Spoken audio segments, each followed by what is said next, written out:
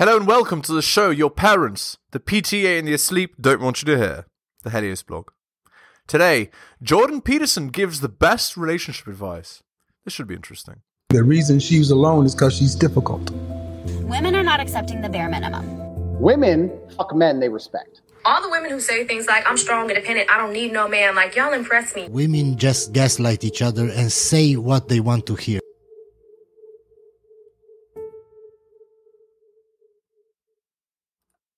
How many chances do you think you'll have in your life for like a serious, high-quality, intimate relationship? Girls don't get that many. What do you guys think? How many chances are you going to have for that? 3 to 4. Okay, that's good. That's good. Yeah, I would say you probably top out at about 5. Okay. 2 down, 3 to go. So... okay, so, that's not that many chances. Plus, you get old quick. By the time you're 45, you're not going to have a family. And well, you can do that sometimes if you're male. If you're female, maybe, but it gets pretty rough. And you're looking probably at that point at a fair bit of in vitro and that sort of interaction. It's tough, it's hard on people. So, not only do you not have that many chances, you don't have that much time. Right. For girls, you don't have infinite time to waste. So you got to get it right. So if you get it wrong, it costs you. Like maybe it'll cost you 5 years. 5 years is a long time. Yeah, so when is a girl's optimal reproductive window? Well, 18 to 28. Girls reach geriatric pregnancy at 32 or 33, and their fertility sharply drops after 37. So, and 3 5-year costs is you've lost things there that you can't replace. Okay, so that's one part of it is you don't have that many chances, and it's costly to burn up the time. Okay, the second thing is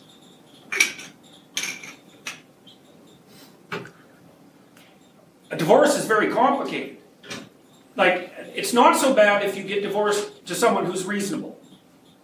But often the reason that you're getting divorced is that one or the other or both of you aren't that reasonable. And what that might mean is that you might be negotiating with someone whose basic goal is to make sure that you don't have another day of success in the next 20 years. And if that's their goal, they will attain it. Yeah, that's very rough. So you have to really watch out who you're getting into bed with, as it were. So, and there's lots of ways people do that, and they usually do it by holding their children hostage. And people will definitely do that. They do it all the time, So you want to avoid that.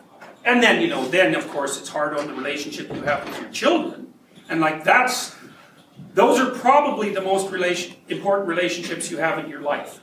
It's might be parents, might be siblings, might be your partner, might be your kids. But I think when it comes right down to it, your parents are old, and so are you. Kids aren't. And they're just as close. Plus, they need you. And so you start twisting and messing that about, boy, it's hard on your psyche. It's hard on the kids, too. So, So then I'm just thinking about that and what you said about how that's a cost. If you mess it up, and that's a 5-year cost, that's it costs you, right? Oh, and it might be a 15-year cost if you're in a custody battle, and it will cost you $250,000. Right. Yeah, you can't really afford that. You'll get annihilated. Right.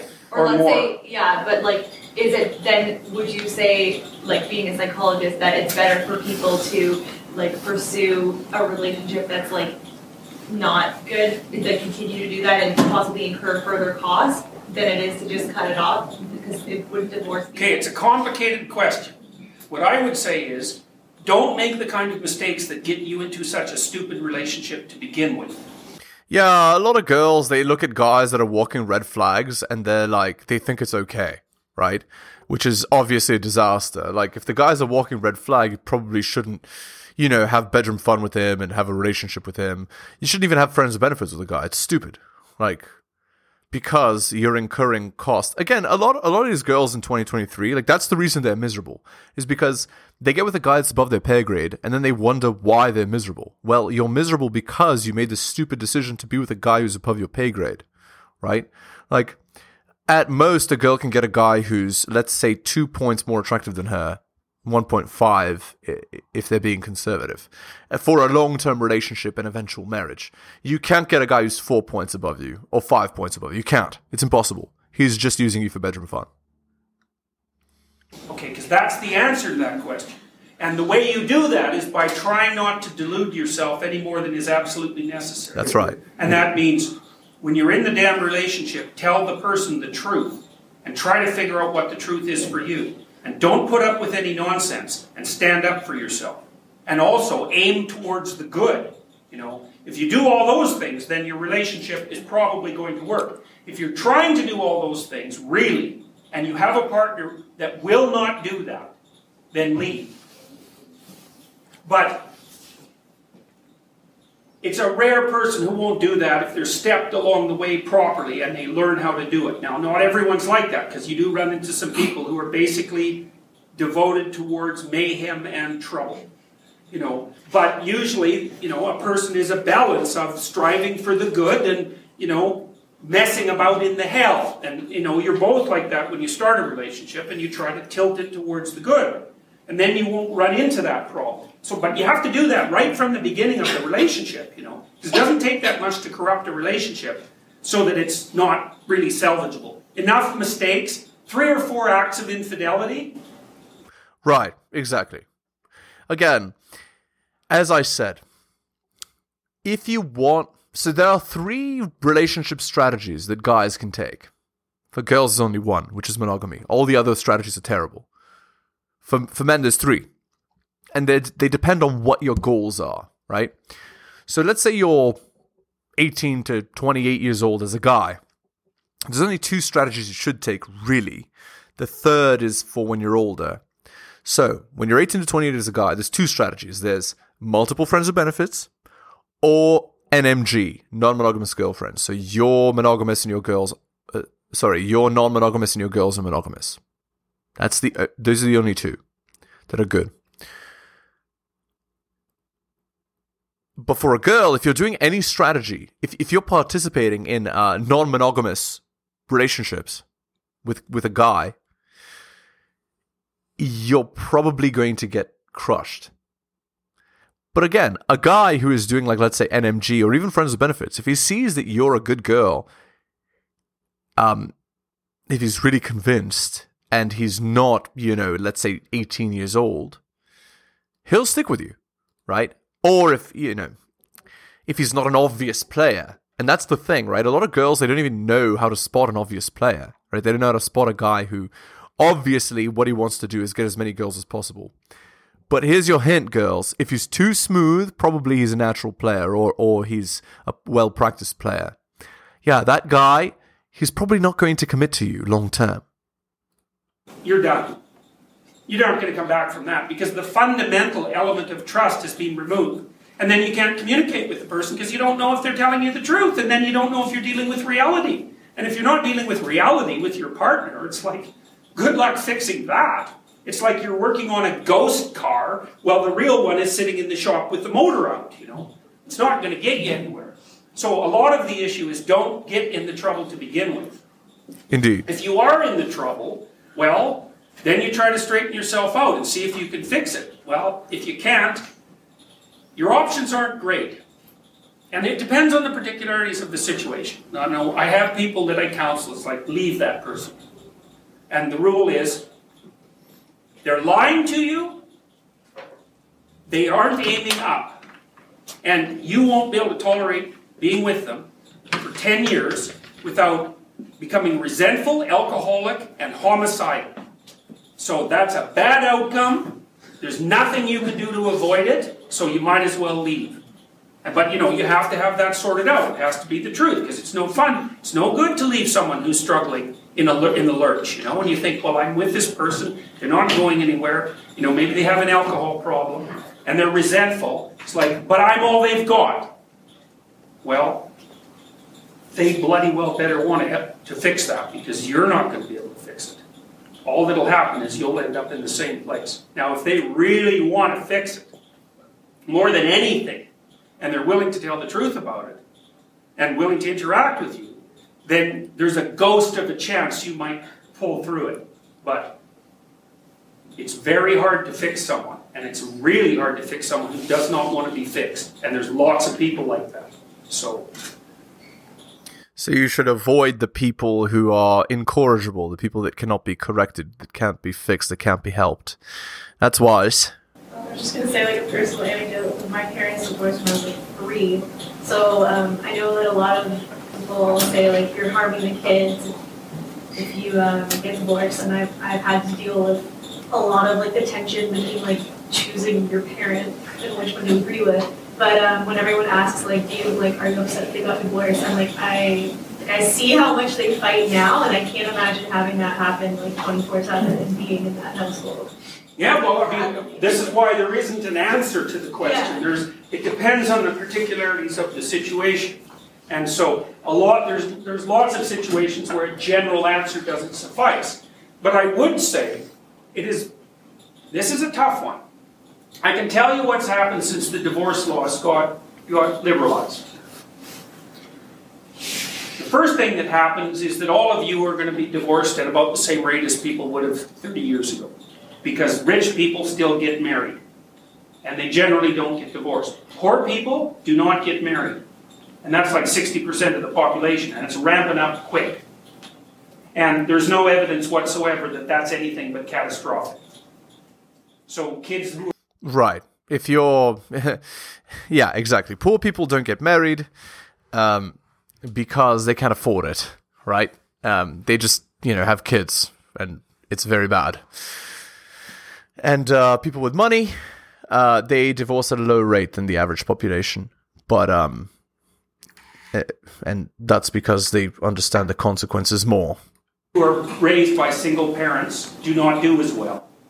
Now, that doesn't mean there aren't some single parents who are doing a stellar job. Obviously there are, and there's some married parents that do a terrible job. That's not the issue. The issue is the bulk of the evidence, and the bulk of the evidence strongly suggests that children who are raised with 2 parents do better. Well, duh. Why? Well, why? It's impossible to raise children. Jesus, they're expensive, they're troublesome, they're smart, and they're useless. Right. And you've got them for 20 years. It's like, you're going to do that by yourself? Sure you are. You're going to be working at a horrible job 40 hours a week or more, like a retail job, for example, where they just treat you like a slave. And then you're going to go home to your miserable kids exhausted. It's like, that's not fun. And it's increasingly the norm for huge chunks of our population. Like, elitist liberal types, like all of you, for example, don't pay much attention to what happens to people who are actually poor. But as far as I can tell, it's been a bloody catastrophe for them. There's an old saying, when the upper class gets a cold, the lower class gets pneumonia. Right. And the thing about that saying, it's true. It's like, it's not a metaphor, it's literally the case. If an epidemic sweeps through a population, then the poorest people die, which is why they're called the poor. They're the unfortunate. The population dies from the poor people upward because they're so damn stressed. So, I would say, with regards to marriage, now I've been married a long time. It's just about 26 years now, and I've noticed a bunch of things about marriage. One is, 2 brains are better than 1. And so if you actually communicate with your partner, because they're not like you, it's like you have a corpus callosum between you, and they'll tell you things that you don't understand, like when you're being stupid, Yeah, okay. And now Jordan's going to go into how his wife basically implies that he's stupid, and that's a great thing. Well, no, but anyway. Typically feminine way, stereotypically masculine way, or in whatever stupid way you manage to be stupid. They'll point that out to you, and that can be really helpful, even though it's extremely annoying, and they can help you make decisions, and they're a good place to confess to. Well, no, you shouldn't, but anyway, and with regards to the decision, they're a trusted advisor, but they're not number one, right? They, you are the one that's supposed to make that decision, the final decision. And it's really helpful when you're trying to figure out how to discipline children so that you're not a pathetic milksop who lets them run all over you, or some tyrant who, likes to beat them with a stick when they sneeze. You know, hopefully you kind of find some Happy medium. pleasant middle Yes, ground. that's right. And it's a lot easier to do that with two people than with one. And then they can spell you off when you're exhausted. Particularly useful if you have small children, because you will be exhausted when you have small children. You know, plus the narrative of your life has continuity. And that's nice. You know, and if your home is set up properly, it's actually a pleasure to go to it. You know, it is a buttress against the chaotic and uncaring external world. That's exactly right. That is the biggest benefit of, I would say, monogamy, really, is that what Jordan is describing there. The world really doesn't care about you at all. And you have to really, really struggle and fight to get what you want out of the world. And I mean, it's very externalized now, right? Where it's like, you're not really directly fighting nature to get what you want like it used to be. You don't have to like cut the trees or, you know, rip out the weeds and make sure that the plants are growing and watered and the animals are okay and all that. You know, it's not like that. It's more like you do some externalized job for some corporation or whatever, some corporation or the government. You get money, which is like your power level. It's like your ability to fight against the external reality, and you use that to you know, purchase the things that normally you'd go out and kill or hunt or grow yourself. Or, you know, you do some of that yourself, plus also buying stuff. External world, in many ways, doesn't give a damn about you. Right. You know? So if you go home and... Oh, sorry. So where I was going with this is, when you're in that sort of relationship, you actually do have some kind of buffer from that, you know, going out and, you know, murdering nature to like survive. At least you have a place to go to where, you know, you can have a calm, comfortable, nice experience, as it were. Set up reasonably well. It's like, hey, you've got somewhere to belong. That's not so bad. Just another related situation that has personal relevance for me and for other people too. Is that in many situations, like when something bad happens, you know, okay, yeah, I've got to do some kind of reparative thing, right? And so say it's like a health scare, you go, okay, I got to work on my diet.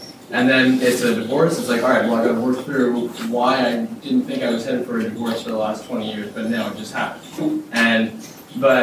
But in some situations, people know they got to repair, but they don't want to get something that would actually be repairing. So they go to people who are specialists in like other areas of like personal, psychological dealings and stuff like that. Anything but divorce, like attention deficit, work on your attention skills, or like work on these, or like assertiveness training or something like that. But like they're diligently avoiding the heart of the matter.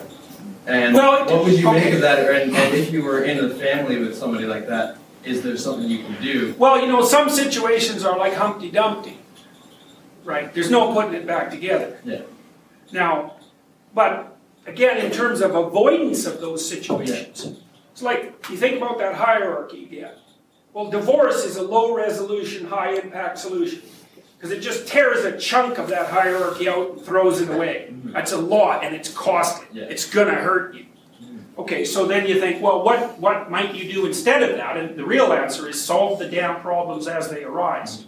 You know, and this is why it's good to be low in agreeableness, because you actually will bring up and talk about those things you don't want to talk about, even though you have to talk about it.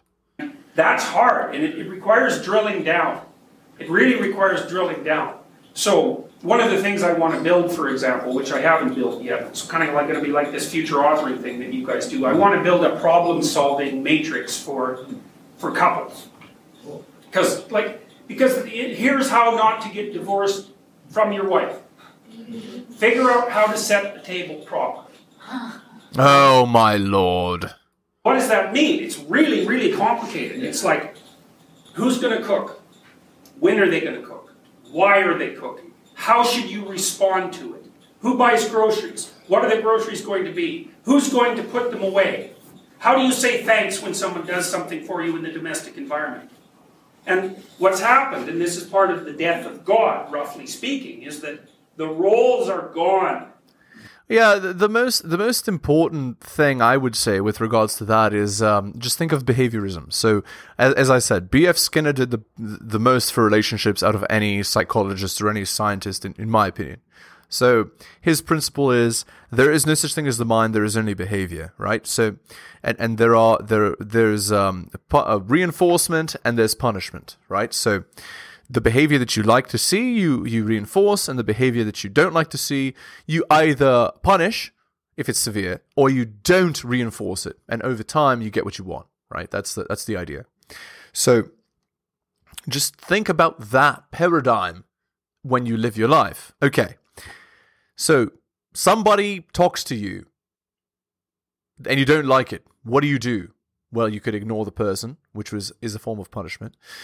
If or choose to associate with people that don't do that kind of stuff. Yep, that works.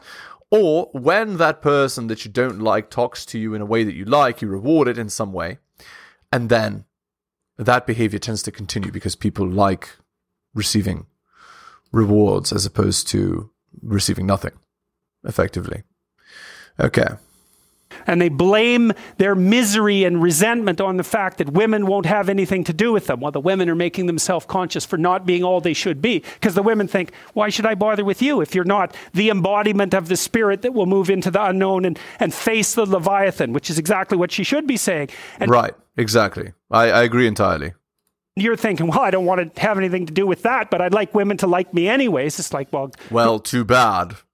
Like, one is the active spirit and one is the passive spirit. And sorry, you were born as the active one. So if you're not doing your job, I don't know what to tell you. Good luck with that. So that doesn't work out, right? And that's exactly what happens when God finds out that Adam and Eve have become self-conscious. One of the first things he says is, jig's up now, man. You're going to be working forever. Forever. Toiling forever. Working hard. Or dying. Your choice. It's your destiny. There's no escaping from it. Well, human beings work. What does that mean? They sacrifice the present for the future. Yep. Exactly.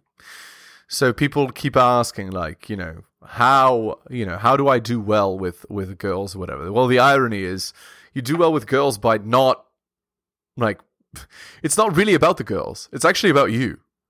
Like, when you work on yourself and you become the kind of guy that other men respect, and then it's not just one girl that wants to be with you, it's all girls, and then you can, take your pick, basically.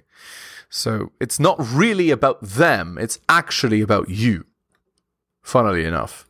And that's partly, as soon as this happens, like the next story, which is Cain and Abel, you see the motif of sacrifice emerge, right? That story circulates around the motif of sacrifice. Sacrifice the present for the future. Well, what's the price you pay? You don't get the present. Right. That's a big price, right? Because what you're doing essentially is you're taking all the potential suffering of the future and putting it into the present all the time.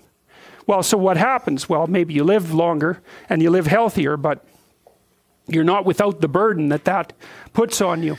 Right. I didn't even consider that, but that is actually accurate. That's what you're doing. I was wondering, why is it that when you exercise, you feel pain, but actually you get stronger? Like, you hurt yourself every single day to get stronger? Like, it seems very bizarre. But actually, it's what Jordan is describing here. You take the suffering of the disease you are going to have in the future and you put it in the present. That's effectively what you're doing, right? You're making yourself suffer so that you don't suffer that. It's like I'm sure you've heard this expression before. You suffer the misery of the gym, or you suffer the misery of disease later, right? There's very little difference between self-consciousness and shame. In fact, if you do it's like the what is it? The pain of suffering or the pain of regret? Metric analysis of the state of self-consciousness, it loads with neuroticism. So it loads with anxiety and emotional pain. So to become self-conscious, what does it mean to become self-conscious? It means you become aware. One way of thinking about it is you become aware of your vulnerability, or another is that you become aware of your insufficiency. Okay, so let's say that you're standing up in front of a crowd talking, and you become self-conscious. What happens? Well, first of all, you can't talk anymore. The second is you kind of fall inside. And the third is you feel ashamed. And the fourth is that you retreat and you look down. So it's a low status operation, and it's associated with heightened anxiety. And so then you might say, well, why would you become self-conscious before a crowd? Well, the answer is they can see you, right? And they can judge you. And you can make an error in front of them, and you can make a fool of yourself. So they put you down, that you can display yourself in a manner that ratchets you down the dominance hierarchy. That's to Right. Because you're being judged by so many people at once. But again, it's a high risk, high reward activity. become self-conscious. And so, well, at least you have the advantage of being covered up in front of the crowd. But let's say all of a sudden you're stripped of your clothes. So what's the problem with that? Well, all of your insufficiencies, let's say, are on painful display. You can be evaluated by everyone. But even more importantly than that, if possible, is that clothes actually protect the most vulnerable parts of you. Human beings are upright animals, right? We're very strange animals. You take a cat or a dog, they're basically armored. The part of them that you see, their back is heavily armored, heavily protected. Human beings stretched upright. And so the softest parts of us are there for display. Well, what would you want to be king? You could say king. There you go. All right. Let's end the video there. Very interesting insights in this one. Hit the like, hit the sub, hit all for notifications, drop me a donation like Hunter M, Adrian R, Tom M, Bobby, Dylan, Renaissance Press, and Brian. Shout out to you, most recent Patreon subscriber. Again, you can buy my books at bit.ly/HeliosBooks. My Patreon is patreon.com/theheliosblog. If you'd like coaching, message me at theheliosblog@gmail.com. I'll slot you right in. Thank you so much for listening, guys, especially if you listen to the end. I really do appreciate it. Take care of yourselves, and I'll see you next time.